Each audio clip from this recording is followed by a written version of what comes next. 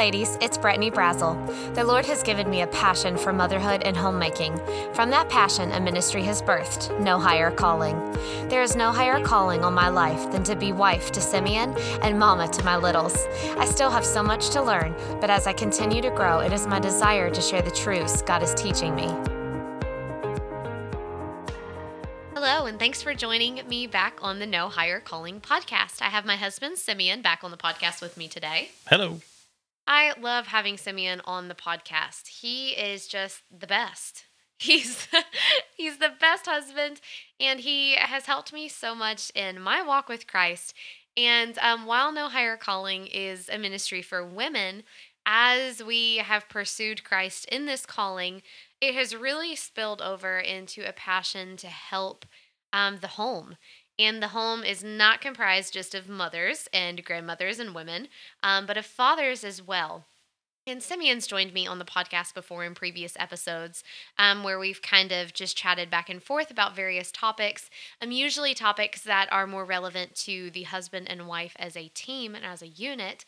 But some people have asked recently if he could join periodically, I guess leading the conversation a little bit more so that they can get their husbands to hop in on the episodes. So that's what this is. This is an episode you'll hear from both of us throughout, but it's a little more Simeon-led. So if your husband is not listening, this might be a good time to go grab him or to put this on pause until you have an opportunity that the two of you can listen together. But today's topic is dads and homeschooling. All right, guys. So I know that when Brittany comes to get me to listen to a podcast, my immediate reaction is, I don't want to listen to a girl's podcast. Okay, so I get it. There's such depth there. So let's toss that.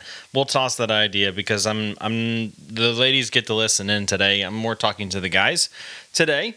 Even though it's not necessarily a men's podcast, but that's what we're doing. And the ladies just get the benefit of joining in. So we're going to have a conversation, you and I. Like we said, broader spectrum, this helps the home. Specifically, the homeschooling home, I guess. Right. So this is a conversation of dads and homeschooling. We have an idea, and I think it comes from generations before us, and so it's not necessarily our generation's fault, but we have an idea that the man goes to work and he comes home, and if he does a whole bunch of stuff with the kids, that he's somehow effeminate, or that he is allowing his wife to run him over, or something like that.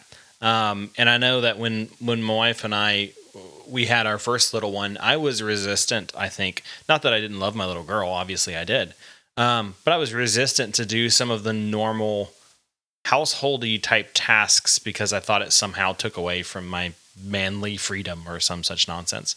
But the point being that homeschooling is not something that you should automatically assume is not your job. And I will put this caveat in here. Brittany does 99% of the homeschooling in our house. But I wanted to make it clear that dad's not off the hook just because mom does a lot of the schooling. Schooling is an incredibly important part of a child's life, especially the early development stages. And if it's important to the child's life, it should be important to the child's father. And so I want to go through some things. I looked up a whole bunch of statistics. I'm going to blast through them. So if you need to rewind, do so. But I want to blast through these because I want to make it incredible. I want to make an impression on your brain as to how important you are, Dad. So here we go. Students with two parents operating in supportive roles are 52% more likely to enjoy school and get straight A's than students whose parents are disengaged with what is going on at school. This is especially the case during the earliest years of schooling, in kindergarten through 5th grade, when students with active parents are almost twice as likely to succeed. Once students enter middle school, the effect diminishes slightly, possibly because they are maturing during this time, but there is still a 22% difference. That comes from Malcolm Gladwell's book Outliers, The Story of Success, which came out in 2008. So is this next thing. It says, interestingly, as far as behavior is concerned, being held back or expelled, having a supportive mother makes a slightly more positive difference than having a supportive father. However, having a supportive father leads to slightly higher grades than having a supportive mother. So just something interesting, which is understandable because when people are going through a hard time, they're not typically looking to their dad, they're looking to their mom, the comforter of the family, right? But the supportive dad, it says statistically, allows people to have slightly higher grades, which is very interesting to me. From fatherhood.gov, preschoolers with involved fathers have stronger verbal skills than those with less involved fathers. Girls who have a close, warm relationship with their father have stronger math skills and abilities. Boys with highly involved fathers in their lives receive higher grades and perform a year above their expected age level on their achievement tests. This is from the Fatherhood Institute. Students with fathers who read to them are 20% more likely to succeed than students who have only the mother or no one who reads to them. Students who regularly talk about their school with their fathers are 65% less likely to drop out or resist getting higher education than students who only talk to the mother or someone else or no one. Students who have the father living in the same household are 32% less likely to experience bullying. Students who have the father living in the home are 38% less likely to give in to peer pressure and to do drugs or other harmful activities. Female students with active fathers are 78% less likely to become pregnant before they have finished the 8th grade and 66% less likely to become pregnant before they have finished the 12th grade. Male students with active fathers are 72% less likely to bully others or become victims of long-term bullying. Male students with active fathers are 13% more likely to succeed in STEM subjects than homes with only an active mother, and 45% more likely than homes with no active parent. Female students with active fathers are 36% more likely to succeed in STEM subjects than homes with only an active mother, and 54% more likely than homes with no active parent. So those are all just pure statistics, and numbers are only numbers until they apply to your home. And just you being active in your home does not mean that none of these things will be true of your kids. But what it does mean is that on a global scale, fathers being active in their child's education, or even just present in their home, makes an enormous impact on the student's education, on the child's education. So as a parent, if you're any kind of decent parent, you want your children to succeed. You want them to do well. You want them to do well in school because you care about them, because you love them. But if the statistics are to be believed, you simply being present or tuned in at all in any measure gives your child an advantage over other children. But a father who is actively involved gives your family a significant advantage.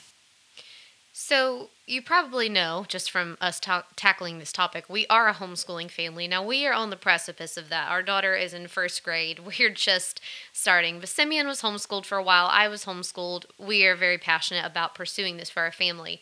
But there's so many ways in which you can homeschool. And as we have pursued this in our own home and really just learned and been educated on what education is, we have realized that education is broader than school or academia. Really, and I think Simeon's going to talk, we're probably bridging into this now, that when we talk about dads and homeschooling, this is so much more than academics. We homeschool, yes, for academic reasons. But more than that, we homeschool for discipleship reasons. And we believe that education is a lifelong pursuit, that learning can happen in everything, in every aspect of life. And that doesn't mean that, everywhere we go, we have our noses in a workbook. Education looks a lot different for our family, different ideals that we hold. But because to us, I just want to clarify that homeschooling is not a term that we're using to define a 9 to 3 or an 8 to 3 very segmented portion of our life as this is school. the overarching picture is that homeschooling, education, academics, whatever you want to call it, this is actually woven into the fabric of our family. So this isn't maybe even just dads and homeschooling, but dads and learning, dads engaging with their children in their family culture, in their family environment, to really promote and assist the wife in the learning atmosphere of the home. How much more likely are they going to be genuinely interested in school if you are genuinely interested in their school, in their learning? How much more likely are they going to be genuinely interested in the things of God if you are genuinely interested in the things of God, not just for yourself, but for them and for their life? We have an approach to schooling that is far larger than the regurgitation of information. We could teach our kids to memorize a bunch of facts, and we could teach them to just, throw that all up on a piece of paper, which is what I learned to do when I was in school, was to assimilate a ton of information and then just regurgitate it all over a piece of paper and call it a report. That's not learning. That's not really learning. That's just memorization. We take a whole child approach to teaching the child. They are a person and they need to be taught completely. And that begins by discipling that person in the things of the Lord. I've currently been reading through Educated the Wholehearted Child by Clay and Sally Clarkson, which is just phenomenal resource. Could not recommend it more. But Clay Clarkson gives the goal of home education, his version of the goal, but I thought it was so powerful. His goal was to raise spiritually mature children who have both the will and the skill to learn and the desire and ability to keep learning, which that's what Simeon was saying in the vision that we have for education within our home, is to give them the desire, the diligence, the perseverance, and the abilities to learn. But beyond that, to have them desire to keep learning. So with that goal in mind, the end accomplishment, what we're seeking to achieve, what we might determine as success, would look different from an ideal that says grades are everything, or scholarships are everything, or a very academic pursuit. Now, I say that not to take away any from the academics. We want our children to do well and to learn and to excel at academic things. But there's a much broader vision in our hearts for what we hope to accomplish in home education. And the education of a child's mind is secondary to the growth of their Christian walk in life. The education of their soul, if you will, though education may not be the right word for that. We're looking for a well-rounded individual who is grounded in the truth.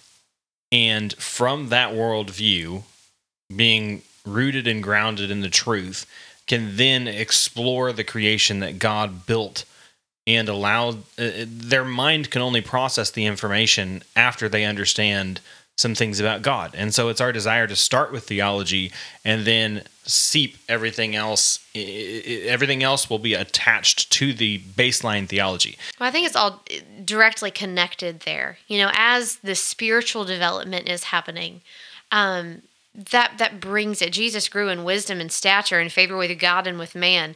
As that spiritual maturity is developing in their hearts and in their lives, that brings with it disciplines that are required to learn, to have a desire to learn, to continue to persevere at another math page or another school lesson. Yep, and it drives at the heart of what drives a person to learn in the first place.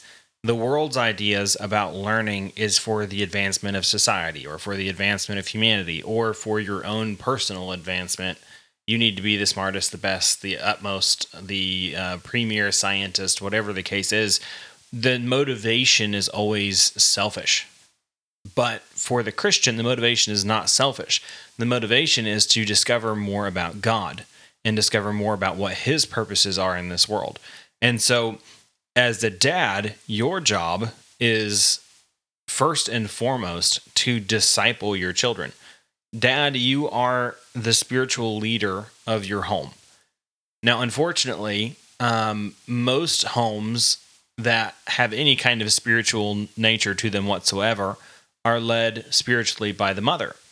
And I'm thankful to mothers and grandmothers who have raised their children for God over the years. It's fantastic. But that's not the design that God gave, and I can prove it. Deuteronomy chapter 6 is kind of the go-to for homeschooling families. But I want to point out some things from that chapter that people kind of tend to look over. Deuteronomy chapter 6, verse number 1. Now these are the commandments, the statutes, and the judgments which the Lord your God commanded to teach you, that ye might do them in the land whither ye go to possess it, that thou mightest fear the Lord thy God, to keep all his statutes and his commandments, which I command thee, thou, thy son, and thy son's son, all the days of thy life, that thy days may be prolonged. So I'm going to stop there for just a second and make note that he is speaking to one generation, the second generation, and the third generation, thou, thy son, and thy son's son. I'll also point out that he's speaking to the males. Okay? So we're talking about the commandments of the Lord, keeping the statutes. Okay, these are the things that God's commanded, the word of God, is to be taught from generation to generation. And whose responsibility is it? It's the men's responsibility to teach their sons. And obviously that includes the daughters as well, but the sons and the son's son. So it's supposed to be generational, starting with the head of the household, the man. Verse 3, Hear therefore, O Israel, and observe to do it, that it may be well with thee, and that ye may increase mightily, as the Lord God of thy fathers hath promised thee, in the land that floweth with milk and honey. Hear, O Israel, the Lord our God is one Lord. And thou shalt love the Lord thy God with all thine heart, and with all thy soul, and with all thy might. And these words which I command thee this day shall be in thy heart, and thou shalt teach them diligently unto thy children, and shalt talk of them while thou sittest in thine house, and when thou walkest by the way, and when thou liest down, and when thou risest up. I'm going to put a pause on it there, but I wanted to point out sons, and fathers mentioned in those short couple of verses. It hones in on the men. And it says, listen, it is your responsibility to teach these truths. And it does go ahead and it says children in verse 7. So let us know that he's not just saying to teach the men and to the neglect of the women, but that the men are to be the spiritual leaders of their own homes. A man shall leave his father and mother and shall cleave unto his wife. And then what does it say? They shall be one flesh. But it doesn't say that the woman's to leave her father and mother. That doesn't mean that she's not supposed to leave her house. It just is putting the impetus on the man. He is starting a new home. He's creating something new. And it is his responsibility to make sure that it thrives and flourishes, starting with the teaching of God's word. So the clear teaching is that the spiritual education is to be three things. It is to be constant, continual, and collective. Brittany does love a good alliteration. We've got some alliteration here. Good job, babe. Verse number 7, constant. Thou shalt teach them diligently unto thy children, and shalt talk of them when thou sittest in thine house. How often are we sitting in our house? Okay? When thou walkest by the way. What way? Any way, everywhere, all the time. When thou liest down. Well, you do that for at least 10 hours a day, or 8 hours a day-ish, right? And when thou risest up. In other words, right before you go to bed, right after you wake up, when you're sitting around at your house, when you're out walking around, it's supposed to be a constant teaching, constantly spiritually educating your children. This doesn't mean you're sitting down and reading Bible Doctrine 101 with your kids 24 hours a day. It doesn't mean you're lecturing your kids all the time, although at certain stages you may feel like that's all you do. But what it means is you're using every opportunity that God gives you to teach them about him. Part of the opportunity that God gives you to teach them about him is the education of your children. No. I found, too, that creating a lifestyle of learning brings God into everything. I mean, if you try to do this, you will find a way to insert God into every moment of every day, because all things are by Him and for Him, and by Him all things consist. Whatever you're learning about, history, science, literature, math, it's all there. You might think numbers, math, what does math have to do with God? He is orderly. He has design, He has purpose for everything. It's there. Look for it. And it is amazing to have the opportunity to share that with your kids, dad or mom. Home gives God the most undistracted access to our children's hearts and minds, and it gives parents the greatest freedom to influence them for God for their entire childhood. So that education is meant to be constant. And you have, like I said, you have opportunity after opportunity after opportunity to bring these things up, but you can't teach them things you don't know. And so it starts with you, dad, and you, mom, educating yourselves in what the Lord has done, whether that be what He has done in creation. Charles Spurgeon was well known for being incredibly well read. He read so widely varied. He was known for just picking up books and reading things on science and history and all kinds of subjects, things that you wouldn't think a preacher would need to know about, but he was incredibly well versed in lots of different areas. The point being, the more that he knew, the more he was able to worship God for His grandeur and His creation. So your learning points you back to the Creator. Everything that was created by Him and for Him to bring Him glory. Let me throw in here too, in case you hear that and you're overwhelmed with, oh, I can't teach my kids things that I don't know, so I need to go and learn and read. And don't be overwhelmed. You only need to be one step ahead of them. You need to be one day ahead of them in lessons and learning and whatever. It is a lifelong pursuit for you and for your child. I know some people hear that and think, oh my goodness, there's so much to know. There's so many questions. How do I answer it? Just take it one day at a time and just be curious yourself. Model that.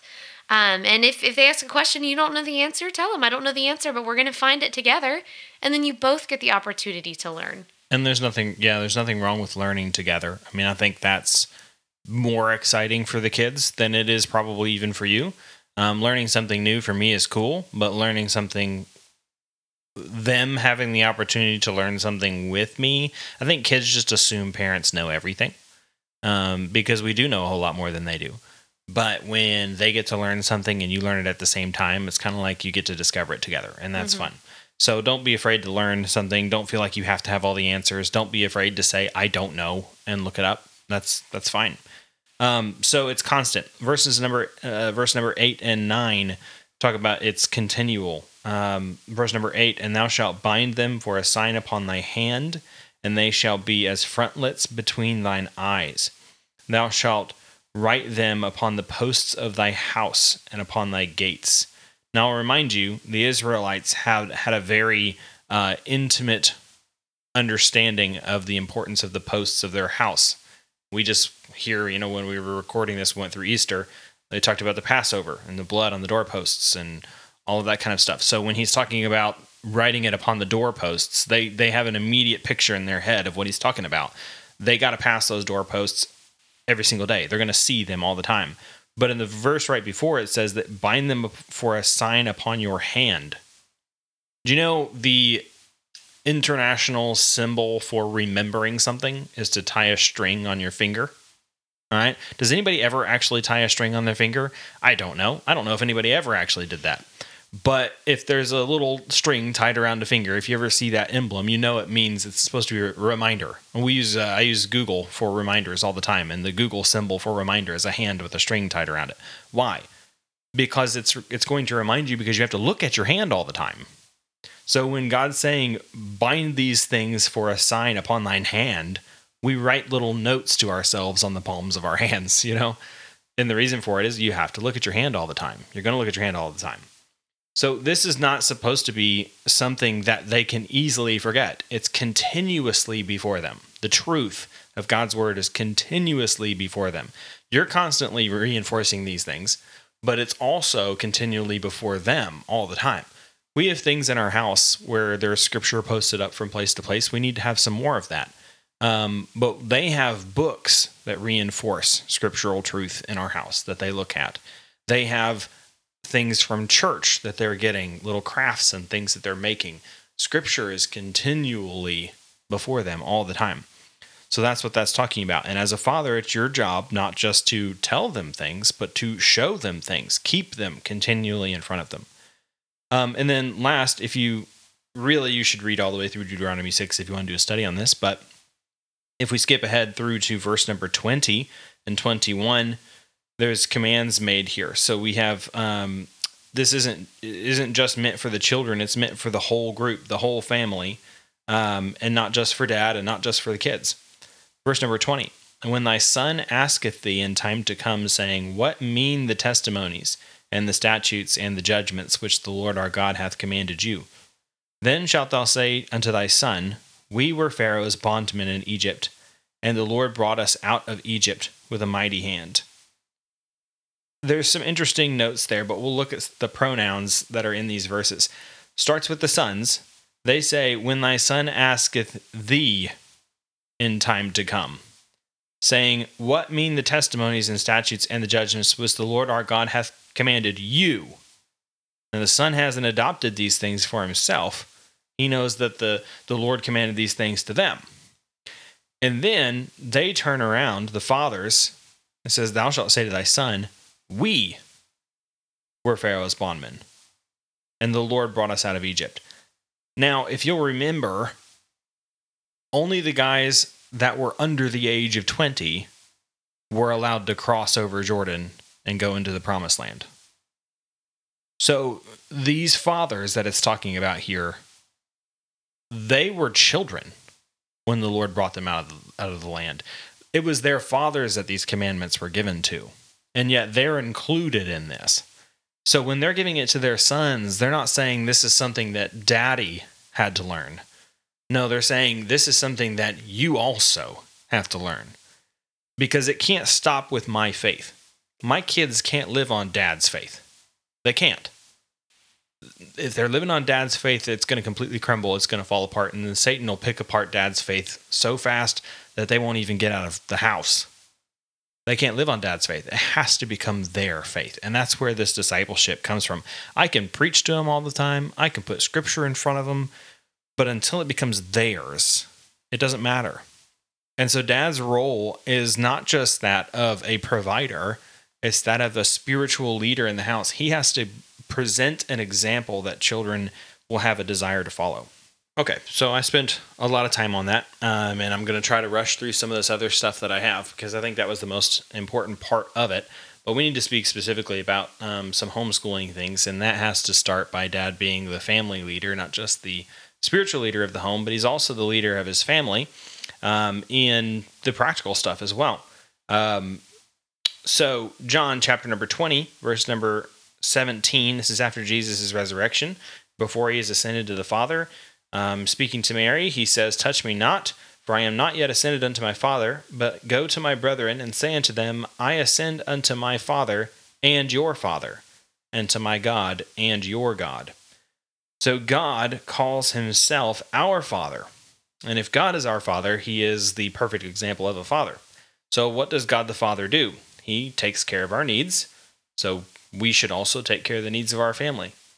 He provides resources to learn what he wants us to know and encourages us to study. 1 Timothy 2:15, study to show thyself approved unto God, a workman, and that needeth not to be ashamed.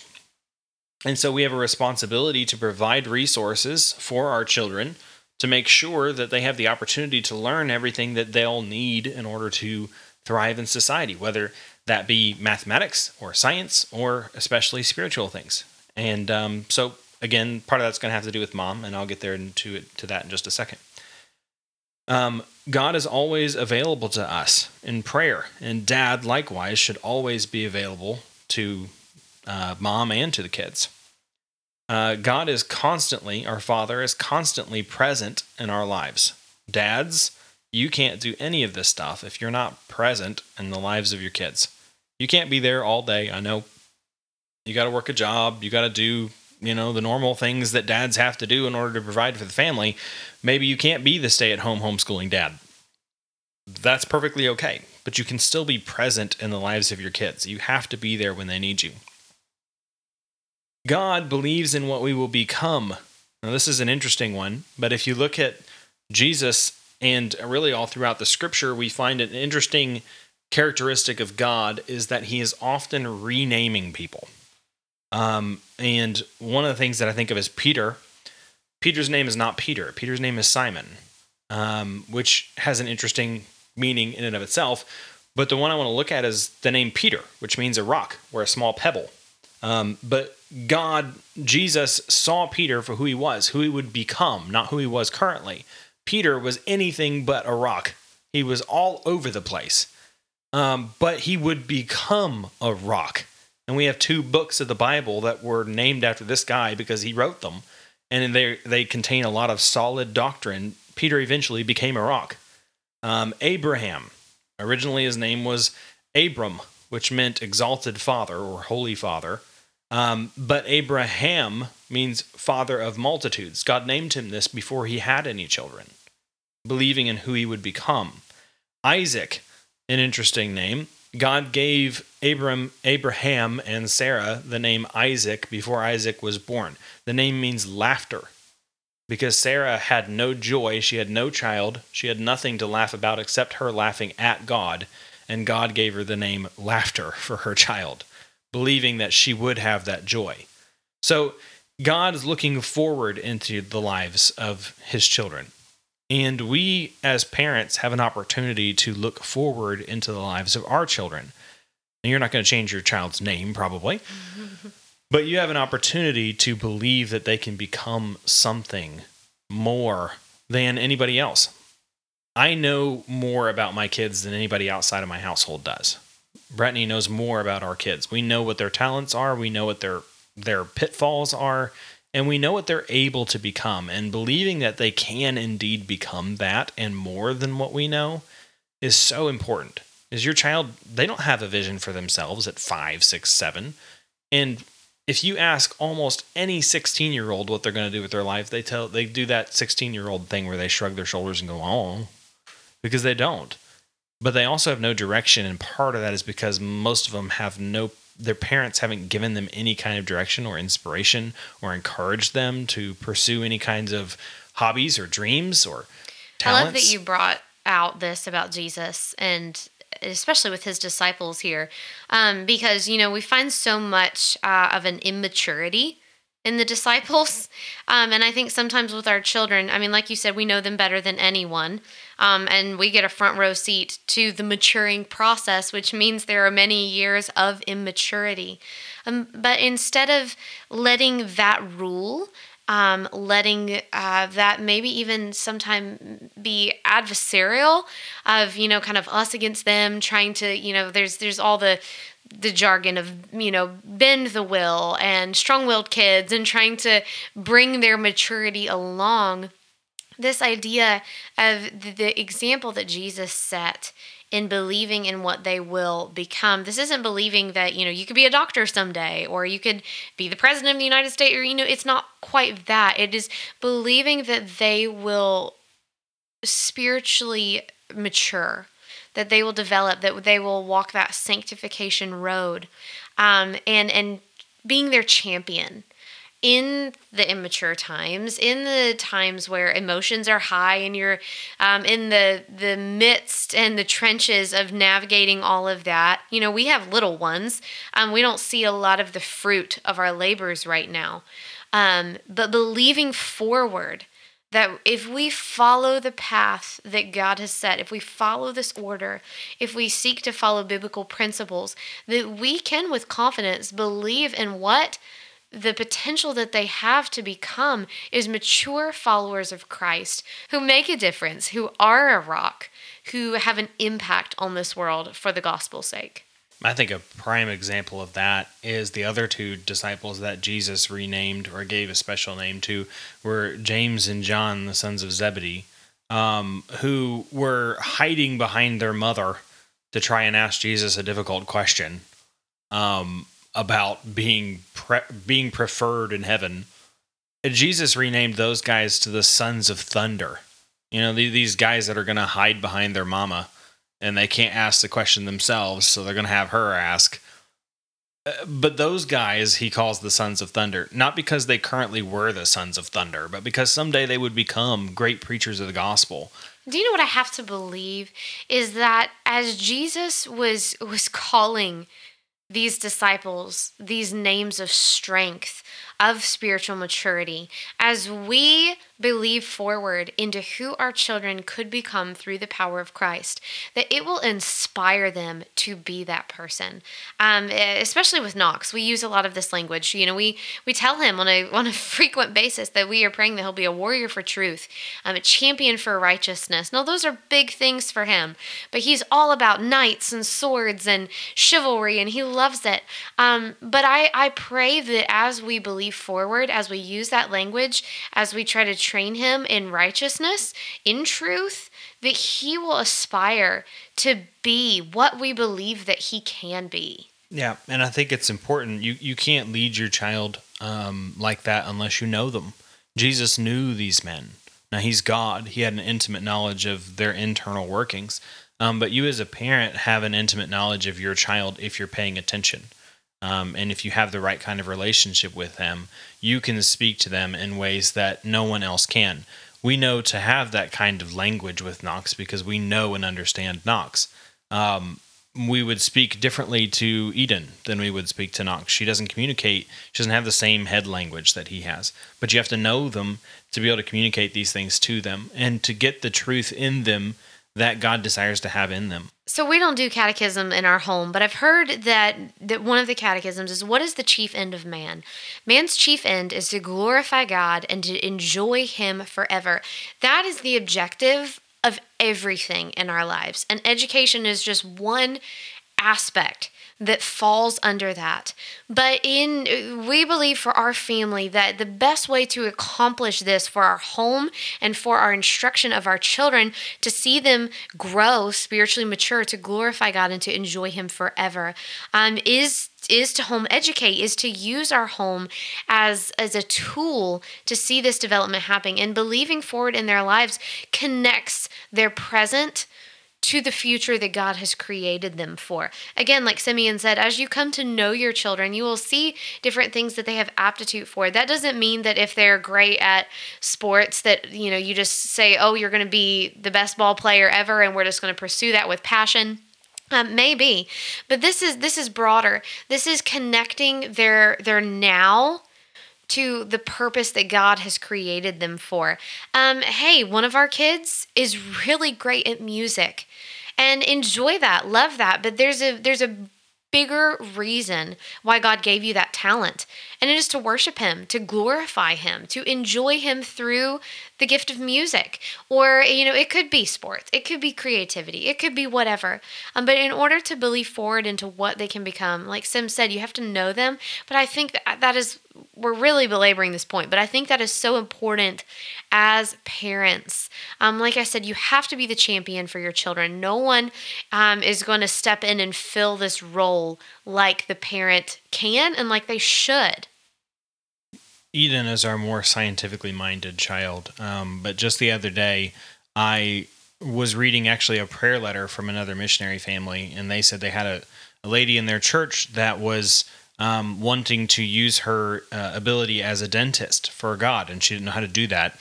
And then COVID happened, and she ended up having to go house to house with her dental practice because people couldn't come to her anymore. And then they had the idea, hey, well, let's set up a dental clinic at the church, and so that kids and parents can come and we can share the gospel with them while they're waiting to get their dental care done. But I took that prayer letter and I brought that to Eden, and I said, hey, look, this is a way in which someone used their talents in science to glorify God and to use it for the gospel. And I don't think Eden had any clue what I was doing, but the point of that conversation was to show her yet again that whatever God wants to do with her life, she can use it for his glory. As a father, part of your role as the family leader is to lead your family. That may seem pretty basic, but that's what it is. It's more than just making money and providing for physical needs and making sure they make it to sports practice. There's so much more to it than that. So the education of your child is a wholehearted, whole-rounded child education that is inspiring them to be all they can be, again, starting with their theology, not for the world, not for themselves, be all you can be for God and for his purposes in this world. Thirdly, being the father and leader of your home when it comes to the education involves co-laboring with mom. If you're like me and your family works the way mine does, mom does most of the education, the schoolwork stuff. When we get to high school and science and math, I might have to do more. You'll take over. But it's co-laboring with mom. So let me put it to you this way. God designed Adam and Eve as equal co-laboring partners. That did not mean that they had equal responsibilities or equal roles. What it meant was they were equals, co-laboring, and that's how God designed them.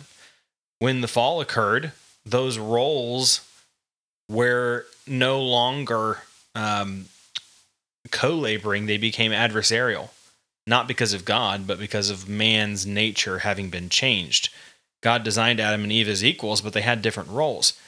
When she was perfect, Eve had no trouble submitting to Adam because he was perfect. He didn't lord over her. But when the fall occurred, all of a sudden men began to lord over women in ways that they weren't supposed to. Adam had no trouble loving Eve because she was perfect and selfless, and she loved him and she submitted to him. But when the fall occurred, that stopped happening. And Adam no longer loved her the way that he ought to because he was sinful and because she was sinful. And so we live out the rest of our lives. Now that we are saved, we have an opportunity again to try and restore God's perfect order in our homes, though we'll never be able to do that perfectly. But as we follow him, we try to do that. The point is that we're co-laboring. When you get married, the two of you become one flesh. It means you have one mind, one set of goals, one set of objectives, and you're to work towards those together. So homeschooling is not mom's thing. It's the both of yours thing. You going to work is not your thing. She may not be able to be there, but it's still about the family. It should involve both of you in some way, form, or fashion. Today, dads tend to subcontract rather than co-labor with their wives. We subcontract out certain tasks that become their tasks, and then we have certain tasks that become our tasks, rather than actually leading your family. The worst kind of leaders are the kinds of leaders who give other people assignments that they aren't willing to do themselves. All right? We've all seen this in the workplace. If you've ever worked a secular job, the worst kind of leaders are the ones that send other people to do things that they won't do themselves. Don't send your wife to do something you're not willing to do yourself. All right? Don't have your wife take care of all of the school, even if you don't homeschool your kids. Sometimes we have a tendency to just let mom take care of all of the PTA meetings and all of that kind of stuff. Don't do that. You're a co-laborer with her. And that starts by loving your wife. You can look that up in Ephesians 5. I won't get into all of that. But that was a radical statement for the culture in which it was given. Women were treated like property and trophies. They weren't really loved in the way that they were supposed to. They existed to give stature and status to a man. Boaz and Joseph, as in Joseph and Mary, are beautiful examples of godly men who broke that mold. They actually loved and cherished their wives. So we co-labor with one another, and we co-labor for the children. Interesting, Hebrews 11:23, speaking of Moses, it says that Moses' parents, by faith, put Moses in that basket. Although if you read in Exodus, it speaks much more about his mother.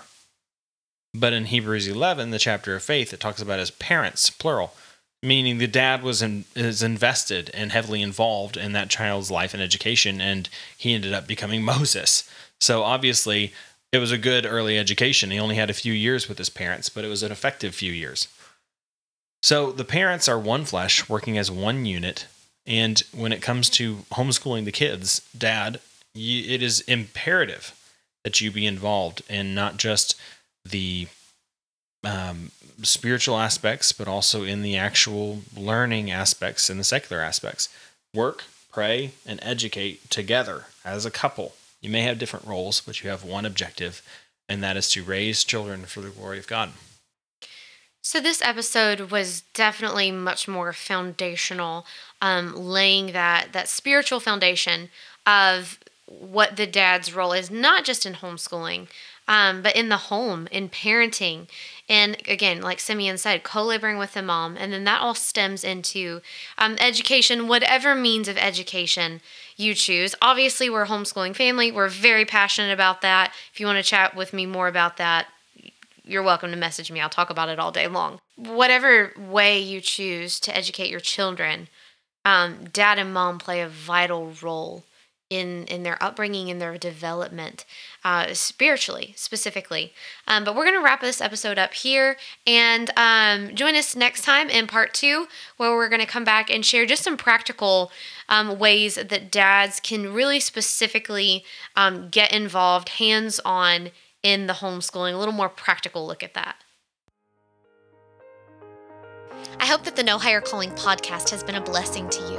If so, please subscribe, share with your friends, and engage with me on Instagram at @NoHigherCalling_. You can also subscribe to receive the No Higher Calling encouragement email on my website, which is www.nohighercalling.org. This includes podcast notes, what I'm reading, spiritual encouragement, a glimpse into my home, and some of my favorite products and resources. You can also enjoy more content on the No Higher Calling YouTube channel. I pray that this podcast will encourage you to fall more in love with Jesus and to be the Christian woman He's called you to be. Thanks for listening.